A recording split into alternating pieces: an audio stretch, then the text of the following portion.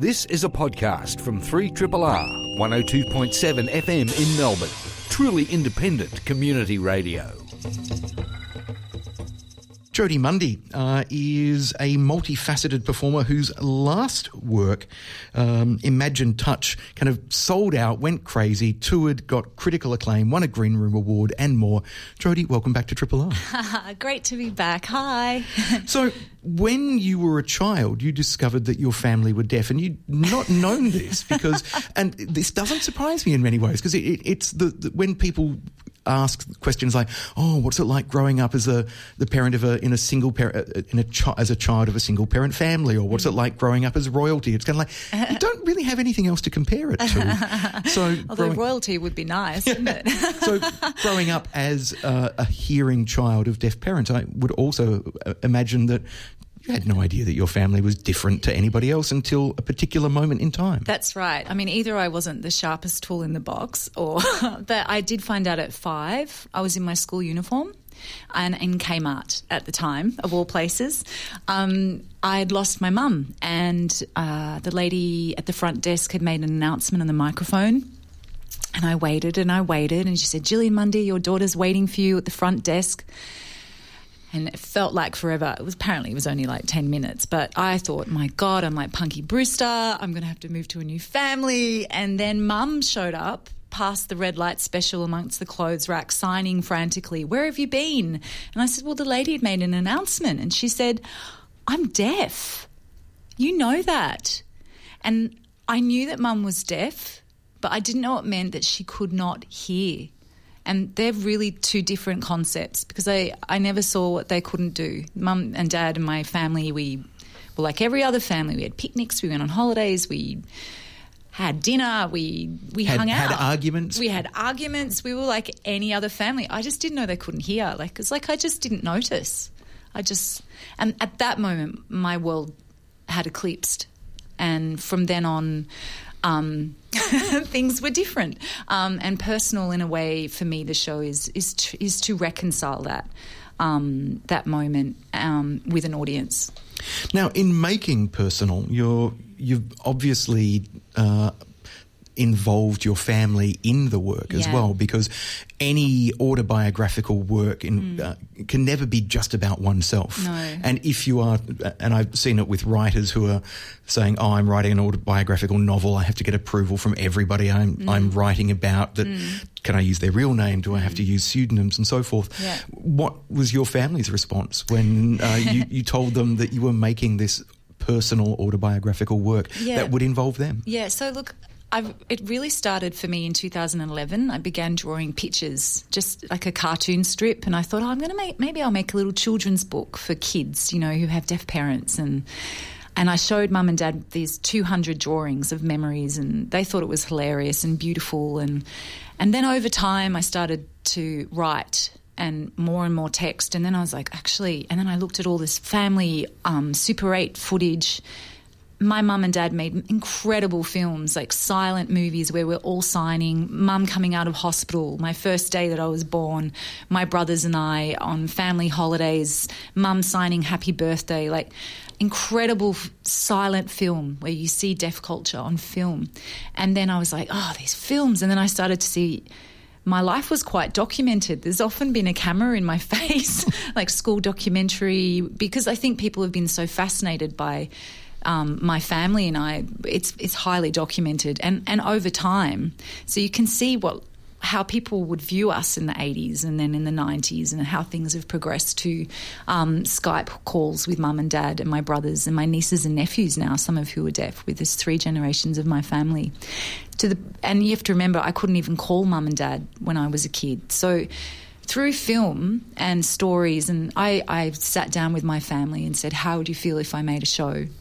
And at first they were like, "Oh, God, here we go."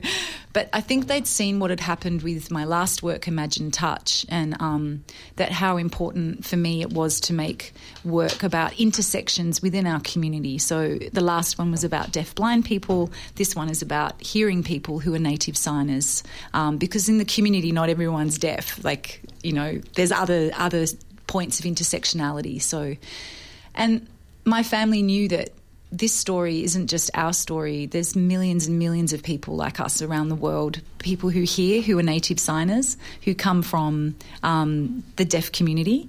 And I wanted to say, well, this micro is actually a much bigger picture.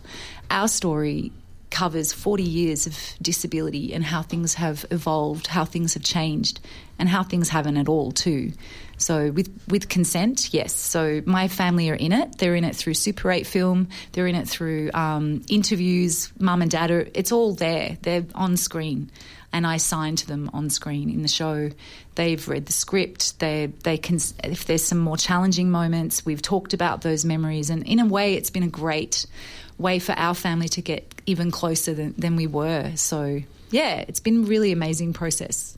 Yeah. One of the things that fascinates me about the unique nature of storytelling, and I had this conversation earlier in the week with the artistic director of Merrigong Theatre Company, who are based in Wollongong, talking about the fact that the more specific you make a story, weirdly, the more universal it becomes. Yeah. Whereas if you try to make something universal, it just becomes a bit bland. Yeah.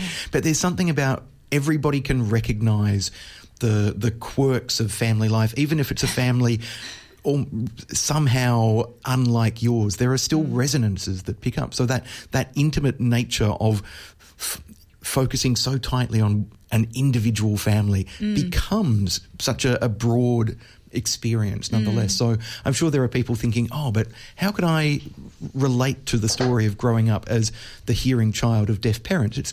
You don't have to relate to that specifically, but the interaction between child and parent, that's a universal theme. Yeah, I think also we all play roles in our family, and sometimes we try to liberate ourselves from roles or patterns or expectations, and personal is a lot about that. There's Jodee the child, there's Jodee the adult, there's Jodee the family interpreter, the helper, the good girl, the teenage angsty little shit, and then the artist, the one that's now trying to unpack all of these roles within that I've played in the family, and how can this story, I guess, transcend just our family, but, go wider into those universal themes around love, self-determination, trust, grief, pain, and inclusion, and much bigger things about how we're human, and no matter how different we are or our quirks, whether it's our ability or sexuality or whatever it is, how can love transcend all of that and families still remain connected, even if there may be great risks of division and difference? Now, one of the things that I think will be fascinating for people from kind of hearing background coming to this show is the awareness. You've used the phrase deaf culture. You've talked about interpreting. And this is not a show about growing up in a family with disability. This is a story about growing up in a family who speak a different language. Yeah, linguistic minority community, who often as misperceived as people with disability. So, this is all about, it's complex, obviously. So you have deaf culture and hearing culture, you have inclusion, and then you have exclusion, and you have ability and disability, and there's all these binaries going on, and I hate binaries. They're so boring. So personal is about how me as a child and as an adult transverse all of these binaries, and that it's fluid. The whole thing's a fluid thing. Nothing's black and white, as we know. So this work is about going, you might see them as disabled, but actually I see them as highly talented communicators who taught me how to listen, and they're better listeners than most people who hear. So the work, in a way, or some audiences who don't sign will be going, I don't understand that bit because she hasn't interpreted it. And then some deaf people will be like, what was the sounds? She didn't put in captions, footsteps. There'll be times where the audiences are all on the same plane, and other times where not at all. They'll be excluded and not knowing really what's going on. And that's because that's my world. My world has been all in a world of sound, in a world of sign, And I didn't want to... Myself and the team, actually, we were all just saying, let's not make this show inclusive and easy for everyone. Let's make our audiences work, because then they really get a sense of how much work it does take to make everyone on the same plane. And that was my role in the family. Yeah, moving between two worlds can be draining. That's it. So, and we reveal that. We show that. It's not something that we go, hey, well, that was easy. We'll make it captioned and signed. No. At times it's captioned, at times it's not. At times it's interpreted, at times it's not. So it's showing, the effort.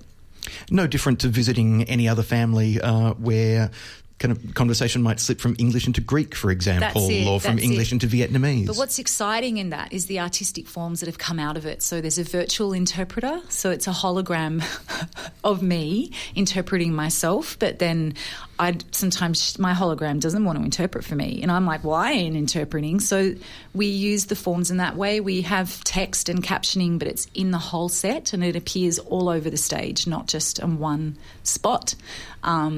And, the way we've worked with the aesthetics of Access, which can be really daggy, I will have the interpreter on the stage in black or the captions on the side. And we work with those aesthetics and make them look quite cool. Because so often those kind of aesthetic elements are added at the last minute, as opposed to integrated into the show from the bedrock. That's right. We embrace it. So the whole aesthetic is based in like teletext from the 80s, really daggy kind of captioning, but it's all in the work and part of what our culture is. So,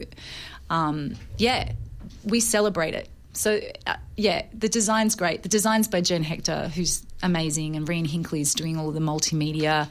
Madeline Flynn, Tim Humphrey, incredible with their sound, conceptual ideas.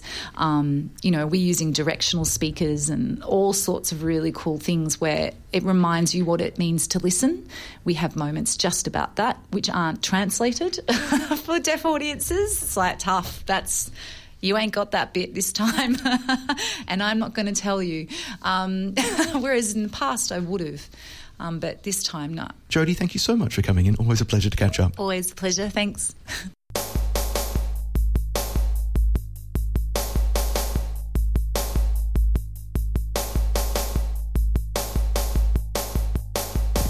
I'm joined in the studio now by choreographer Stephanie Lake, whose company, the Stephanie Lake Company, have a new work being presented in association with Culture Link Singapore and Darabin Arts Speakeasy. It's called Replica. Stephanie Lake, welcome back to Triple R. Oh, thank you so much. Always a pleasure. Lovely to catch up with you again. Yes, you too. You've been rather busy of late. You've been kind of making work for ballet companies and dance companies in New Zealand. That's true. Yeah, well, actually, the ballet company commission was my first ever commission from a major classical company. So that felt like a real moment for me. It was really, really daunting and scary, but I think I acquitted myself. I've heard good things. It went very well. Yeah. But it was really scary. I'm not surprised. Yeah. I mean, adapting your choreographic vocabulary, a very contemporary kind of style of dance, to a formal ballet company with everything that goes with that. Because I know of other contemporary choreographers who've gone to make work on ballet dancers and kind of struggled because the dancers have felt that they were taking the piss or... Yeah, absolutely. Oh, it can go so wrong from both sides. But I had a brilliant time. I was really thrilled to have the opportunity. And the dancers were really on board with me. I was really pleasantly surprised. They were really up for doing something new. And they really contributed a lot. And it went really well. The first day was pretty scary, though. I went into the studio and they were in their point shoes, ballet skirts, and I just thought, this is not my world. What am I doing in here? I failed ballet at VCA, what am I doing here? But, we worked really hard and made a show I was actually really proud of. Great. Well, Replica is the new show that's coming up from the 25th of April at the Northcote Town Hall. As I said, it's created in association with Culture Link Singapore. How did that kind of collaboration come about? Well, one of the dancers is a duet. One of the dancers is Singaporean. The other one is French. So that connection, the connection with Christina, the Singaporean dancer, was the instigator of the project. She won a choreographic prize in Singapore that was quite prestigious, and she used her prize money to commission me to make a work for her, which is pretty great for me. She invited Americ, the French dancer, into the project, and that that was how it started. So we brought on board this producing company in Singapore to help us make it happen. When was the last time you made a duet? It was, I was thinking about this. It was Jewel, which was with Alistair McIndoe and Sarah Black in Dance Massive 2013. So it's been a while. It actually has been a while. And, it's nice to return to it. It's a very special dynamic. What makes it special?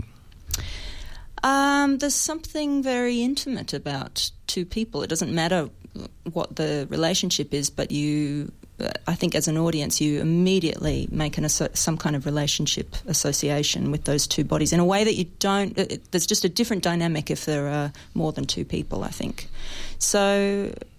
yeah, it's just very exposing as well. I think you really see the individuals in a way. Yeah. From a choreographic point of view, does it allow you to create finer grained work, more delicate, more focused work, because you aren't working on a mass of bodies?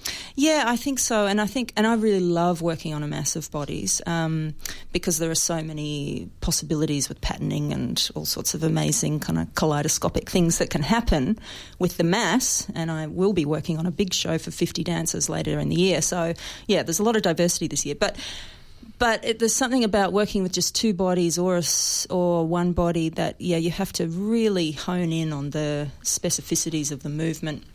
It becomes very nuanced.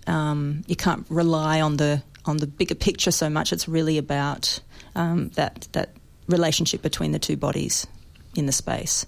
And I love that. It's very electric, I think. Yeah. So obviously Christina Chan, who kind of commissioned you to make this, was familiar with your work, with your practice as a choreographer. What was it that she was hoping you would bring to the mix, do you think? I think she'd had a great experience with Byron Perry, who's an Australian choreographer. He'd made a work for the company that she was working with at the time in Singapore.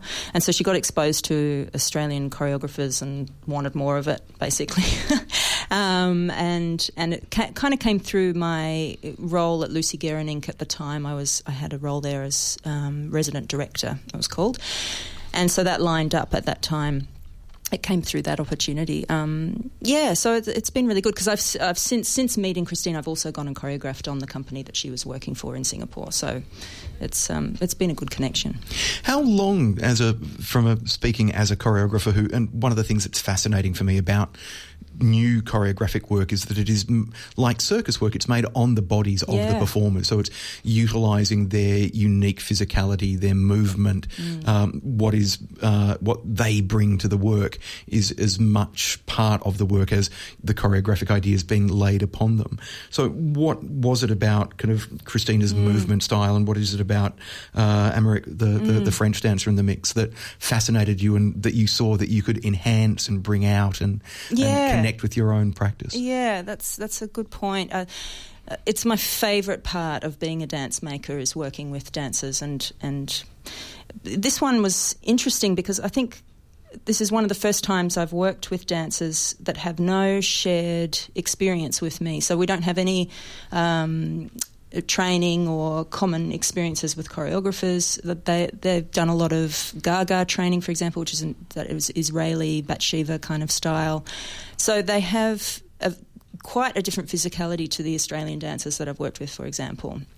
And we don't have that common kind of language or shared points of reference. Yeah, those shared points of reference aren't there. But that's been really great for me because it's shifted the tone of the choreography, or the starting points that I would expect would lead it to a particular outcome have actually gone in different directions, and so that's really exciting. I like that, and that's the joy of collaboration, isn't it? What kind of tonal shifts has it led to? I think this one is quite tender. I mean, it still has lots of the bombastic things that I'm into. All of my obsessions are in there. It is quite a high octane work, and particularly for only two dancers in the space. They're very small people. They're really lean and lithe, but they have big presence.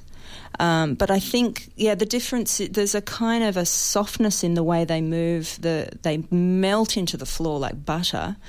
But the thing that's really special about them is that they're incredibly close as friends, like almost like brother and sister. They're so close that they fight all the time, and there's friction in the studio. They drive me crazy.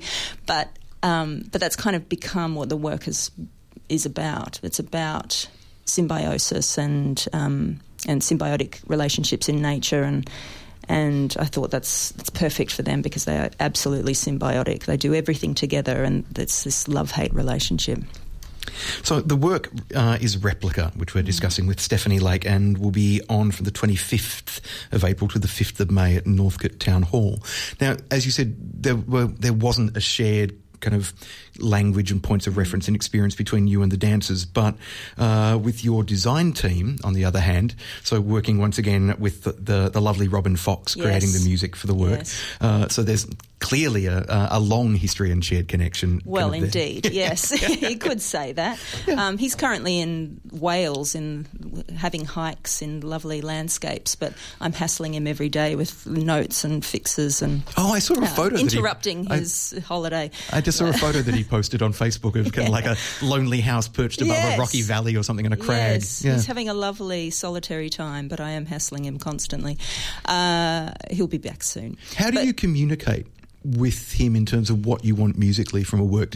I mean, given your relationship, does he now, do you think, intuitively know what you want and goes off and makes it without you having to give instructions? Yeah, sometimes, absolutely. Sometimes he's working on something that's not meant to be for a project of mine, but I'll say that is perfect for what I'm working on, and it gets moved over into my folder, which is one of the benefits of living together. But yeah, it is. It's, we've worked together on something. We counted them up. It's like a dozen shows now, major shows. So it's a well-worn path. But actually, this piece Replica does have some new sounds in there. He's picked up some acoustic instruments. Normally, he works primarily with antique synthesizers and recordings. But for this one, there's a guitar strum in there even, so it gets a bit romantic. It's nice. I really love what he's done, and as always, it's incredibly kind of heart-pounding and exciting. And what about the other elements of the design team, costume, lighting? Yes, so I'm working with Paula Levis for the first time, who's a really dear friend of mine. She's done amazing work with Chunky Move and she's costume? She's doing the costume. She's an incredible designer. And Bosco Shaw is doing lighting, and I've worked with him many times, and that's been a very successful collaboration. And he can read my mind. It's great. He and what he's doing. We're in lighting plot today. It's like my favourite day, and I can see already what he showed me yesterday. I'm just so excited about. He's really created something beautiful. It sounds like having that mix of new influences, ideas and people, and established friends and partners is a really both volatile but exciting, because there's a degree of trust on one side and an unknown on the other, and the meeting point sounds like it's really fertile. I think it's really perfect. Yeah, it's great. I mean, it's great to have a continuing relationship with people, because you can pick up where you left off, and there is that just a deep understanding. But having new people in the mix is so excellent, and these two have just been fantastic. The dancers have worked so bloody hard. They are incredibly disciplined, and that's been inspiring for me. Glad to hear it. Now, Steph, given that the Stephanie Lake Company is now kind of, that's your main focus creatively, do you miss dancing? I do miss dancing. Well, I didn't mean to retire. I don't know if I've retired from dancing fully. I'm open to offers, if anyone out there is listening. No. But a particularly high-octane, very demanding type of dancing I don't think I'm capable of doing anymore, given my age. But I'm also... my focus is totally choreography now. So I think you have to be at a certain level of fitness and readiness to jump into dancing roles. But if something came up that I really wanted to do, I would do it absolutely. I meant to stop years ago, and then I got injured on an opening night of a Chunky Move show, and I thought that was going to be my last show. And I thought, hell no, that's not the way I'm going out. That's not my last show. And so I did another one with Lucy Guerin after that, and then I did another one with Lucy Guerin just because I couldn't say no. I couldn't say no. It was too brilliant. So I think the Dark Chorus was probably my last big major show like that. But we'll see. You never know. Never know what the future holds. You never know. Look, as a final question for you, for people listening who aren't familiar with contemporary dance and may have seen bits of it and just gone, it's too abstract, too uncomfortable, I just don't know how to read it and interpret it, it's not for me. What advice do you have for people who are perhaps open to the idea of watching contemporary dance but are so unfamiliar with it that they're worried they just won't know how to relate or understand it? I think they should get out and see more contemporary dance then, because it's not all alienating like that. I like to hope that the work I'm making is accessible to anyone, and I do think about my audience a lot when I'm making work, and I want to make sure that it's an experience that could be enjoyed by anyone. You don't have to be dance literate to get something out of it. It should be a visceral experience. You should be able to relate the bodies in front of you doing miraculous things. We've all got bodies. This is the perfect art form for everyone, actually. So, yeah, I just encourage people to see more and find the thing that they like, because in my experience, dance can be really exciting in a way that other art forms aren't necessarily. I absolutely agree. I found it fascinating looking back on an old blog post of mine back from the day when I actually updated my blog, yes. In which I went and saw a Chunky Moo show years ago. This must be like 15, 16, oh, really? 17 years ago. Which one? That's my era. It was one of the ones in the Chunky Moo studio. Yeah, right. And I just blogged about it saying, I can't read contemporary dance, I don't understand it. Oh, really? And I just feel like a fraud watching it. And now, of course, it's an art form that I absolutely adore. And as you say, that's good to hear. It's because I've been exposed to it often Yes. enough that I can understand it, read it, try to imagine myself moving That's in certain right. ways, and then even just sit back and enjoy it as an abstract kind of form of contemporary art. Exactly, and what a great thing to enjoy, because, you know, with the world is so rational and logical, how great to be able to just be taken away to another world for an hour or so. I'm very much looking forward to opening night. Oh, Stephanie yeah, Lake. I'm glad you'll be there. Yeah, I'm looking forward to it. Seeing It'll be you fun. there in the foyer. Yeah, thanks for coming in. My pleasure as always. Thanks, Richard.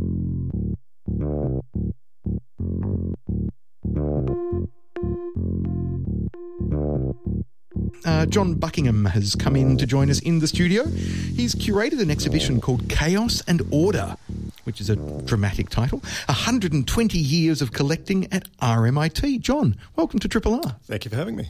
So, I would imagine that quite a few people are completely unaware that RMIT has an art collection. Many of the staff at RMIT are unaware that RMIT has an art collection, but that's fine. That's what the exhibition's there for. We've been collecting in a very ad hoc fashion for about 120 years now. When I say ad hoc, I mean very, very ad hoc. We've been hoarding for a good portion of that 120 years, and then collecting towards a set of guidelines and goals for the last 10, 15 years, with interruptions here and there where nothing was being collected at all, or lots of things were being collected. So, yes, it's been a tumultuous sort of a history. Who began the collection and why?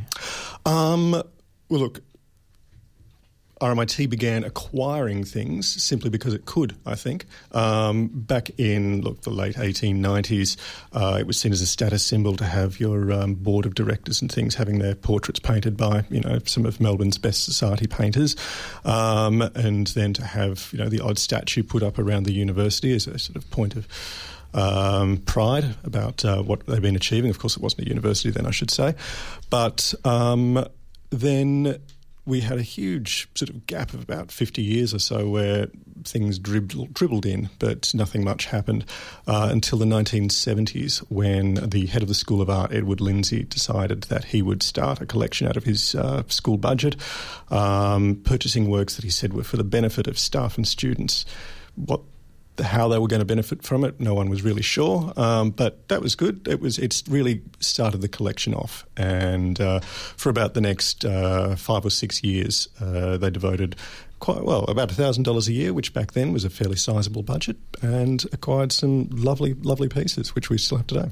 Who are some of the artists who are represented in the collection? Well, one of the big selling points of the collection is it really reflects RMIT's history. So there's a lot of former staff and alumni there. We've also got, because we've had such an eclectic mix of people acquiring works, we've got some of the better-known artists from around Victoria and Australia, some of whom actually have a fairly strong connection to RMIT. So among staff, we've got people like Inga King, whose sculptures are very recognisable around Melbourne. It's one of the Centre 5 group who dragged Australian sculpture kicking and screaming into the 20th century.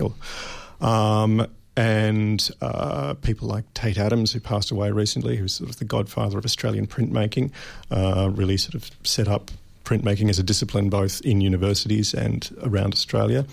People like George Balderson or John Brack, who never actually taught at RMIT, but who worked a considerable amount there.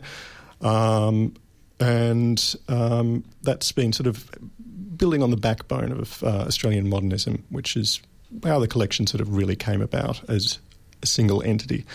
More recently, of course, we've been collecting the work of more recent alumni, people like Emily Floyd or Claire Ray, and really sort of celebrating the more recent people who've come through the university. So as the exhibition title suggests, Chaos and Order, 100 Years of Collecting at RMIT, this is you've mounted a survey exhibition to show the breadth of the collection and the ad hoc, chaotic nature in the way it's been kind of collected and assembled. And it's a really rare opportunity to bring the highlights of the collection together, because I imagine a lot of them have not been displayed before, or at least not been displayed for years. Absolutely. No, look, a lot of them haven't been displayed for years. At least half have never been displayed before. Certainly we've been acquiring works in a very concentrated fashion over the last 10 years, so we just haven't had a chance to really show off what we've been purchasing or getting through donations. But there's a lot of things that have just been lurking in back rooms and in storage areas and gathering dust, which is a shame. And we've been really looking forward to an opportunity like this to bring them out and show them to the world. It is one of the things that always strikes me as slightly absurd about art collecting, is that you collect art and it just doesn't get seen, which kind of defies... Well, this is the thing, yeah. It's collections shouldn't be hoarded away. They should be put to use. Look, it's not something we get to do often enough. Occasionally a work will creep into an exhibition here and there, but we don't have the sort of facilities that somewhere like the NGV does to constantly have your permanent collection on display. So, yeah, opportunities are few and far between, and which is a real shame. Now, I understand you worked with a number of students from RMIT who acted as sounding boards, co-curators to bring the exhibition together? Look, I would say co-curators. Every Victorian university and a lot of universities around Australia host some sort of curating program these days, and different universities will have students involved with their own collections in different ways.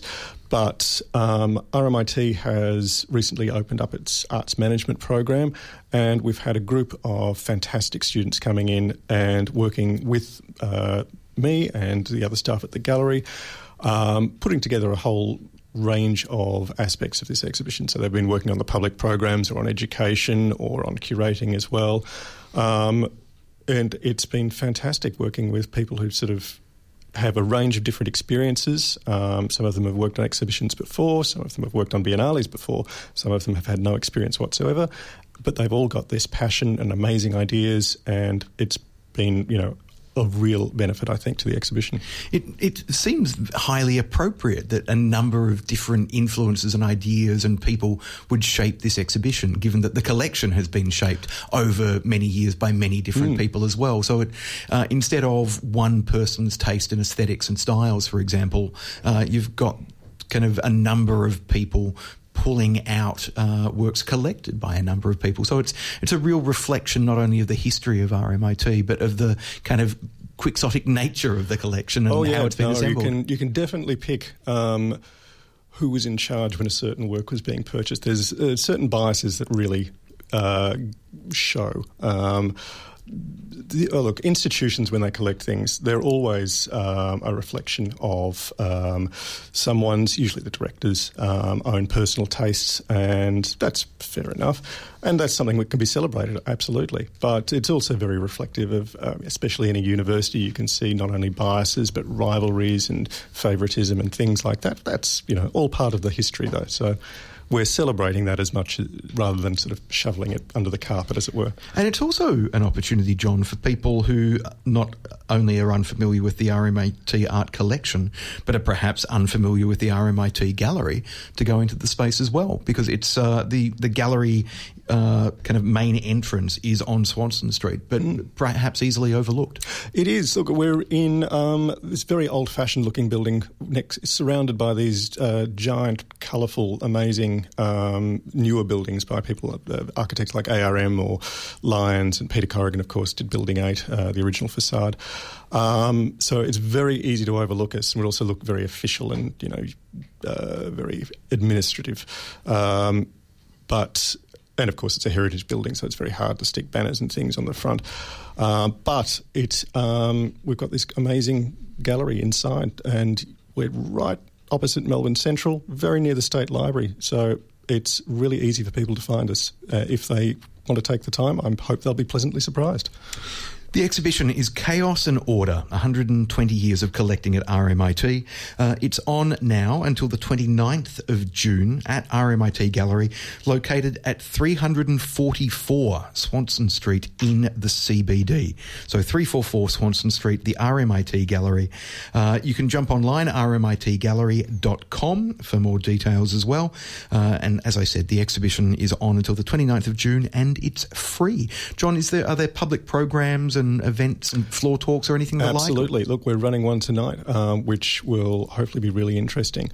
As I said, we're not shoveling things under the carpet. We're looking at all aspects of the collection. So it's a warts and all type thing.